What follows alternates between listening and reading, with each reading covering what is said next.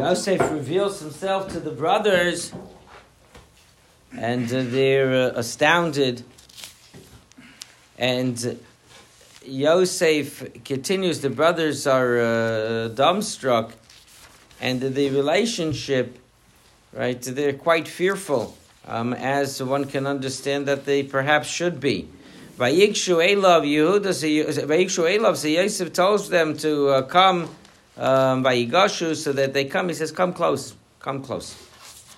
And he speaks to them softly, and he tells them, Ani Yosef, I apologize, I'm trying to find out what I'm talking to you.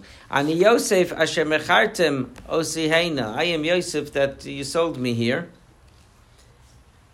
And he keeps repeating, and he tells them that don't be distressed over it, right? Because God sent me here for a reason. God sent me to sustain the family during the years of the famine. Hashem sent me as a marine before you guys. And again he repeats, you didn't send me here, God sent me here. And then the brothers, they come close to him, they cry together, and then it says something, and afterwards, Dibru Echav Itai, his brothers spoke with him. And what's interesting is that the Torah doesn't tell you what they said. The Torah just says, and they spoke to him. Which is interesting. So I heard a beautiful explanation from Rav Shimon Schwab, of blessed memory. Rav Shimon Schwab was one of the leaders of American Jewry. And in 48, most of us, when you hear 48, you think of the state of Israel. But in 1948, Rav Shimon Schwab called together a meeting of all of the kashrut agencies, of the reputable agencies and individuals that were involved in kashrus all the way back in the beginnings of professional kashrus, when they were trying to tame the wild west of the world of kashrus. And he brought everybody. It was in his living room, and he expressed he expressed this idea, and he said that if you remember back at the beginning, what was the description of the relationship between Joseph and his brothers, and the brothers and Joseph? They were not able to speak to him peacefully. Right, the tension, they couldn't do it. So here, says Rav Shimon Schwab, after all that they went through, this was the counter to the beginning. This is what the Torah is trying to tell us. Because the Torah doesn't tell what they said. The answer is it's that they were able to talk. They were able to talk finally. And Rav Schwab used this as a necessity that, when you're in kashrus, he says everybody has to be able, we have to speak to each other. Right? You have to be able to speak to each other. The critical need for it. Today somebody asked me an interesting question,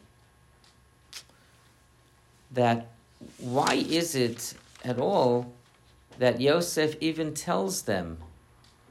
Why does he remind them, I'm Joseph that you sold me here? Like take the guys here. In the dirt, push his head in the dirt.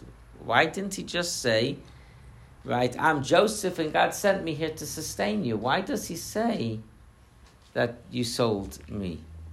And he says, and you didn't sell. God wanted it this way, that I should be sold. Why do you have to? Don't mention it at all. So I thought to myself that no. When you're dealing with a difficult situation where somebody has to do, they wronged the guy. I mean, there's no way to, you know what I mean? There's no sugarcoating, right? They didn't send him there to go become the viceroy of Egypt, okay, and sustain them, okay? If you want to rebuild a relationship, you got to talk about the elephant in the room. You got to talk about the elephant. You got to talk it, right? You have to speak about it.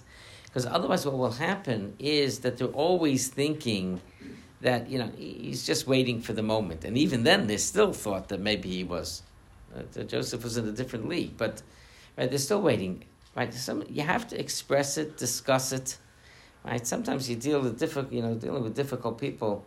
Right? Is that they never quite let go. Right, my Rabbi Leff used to tell us he did not like one term in modern Hebrew. He did not like. It's funny. He told it to us. In Yiddish also they have such an expression, as well, that somebody does you a favor, and they say "Ein bad ma."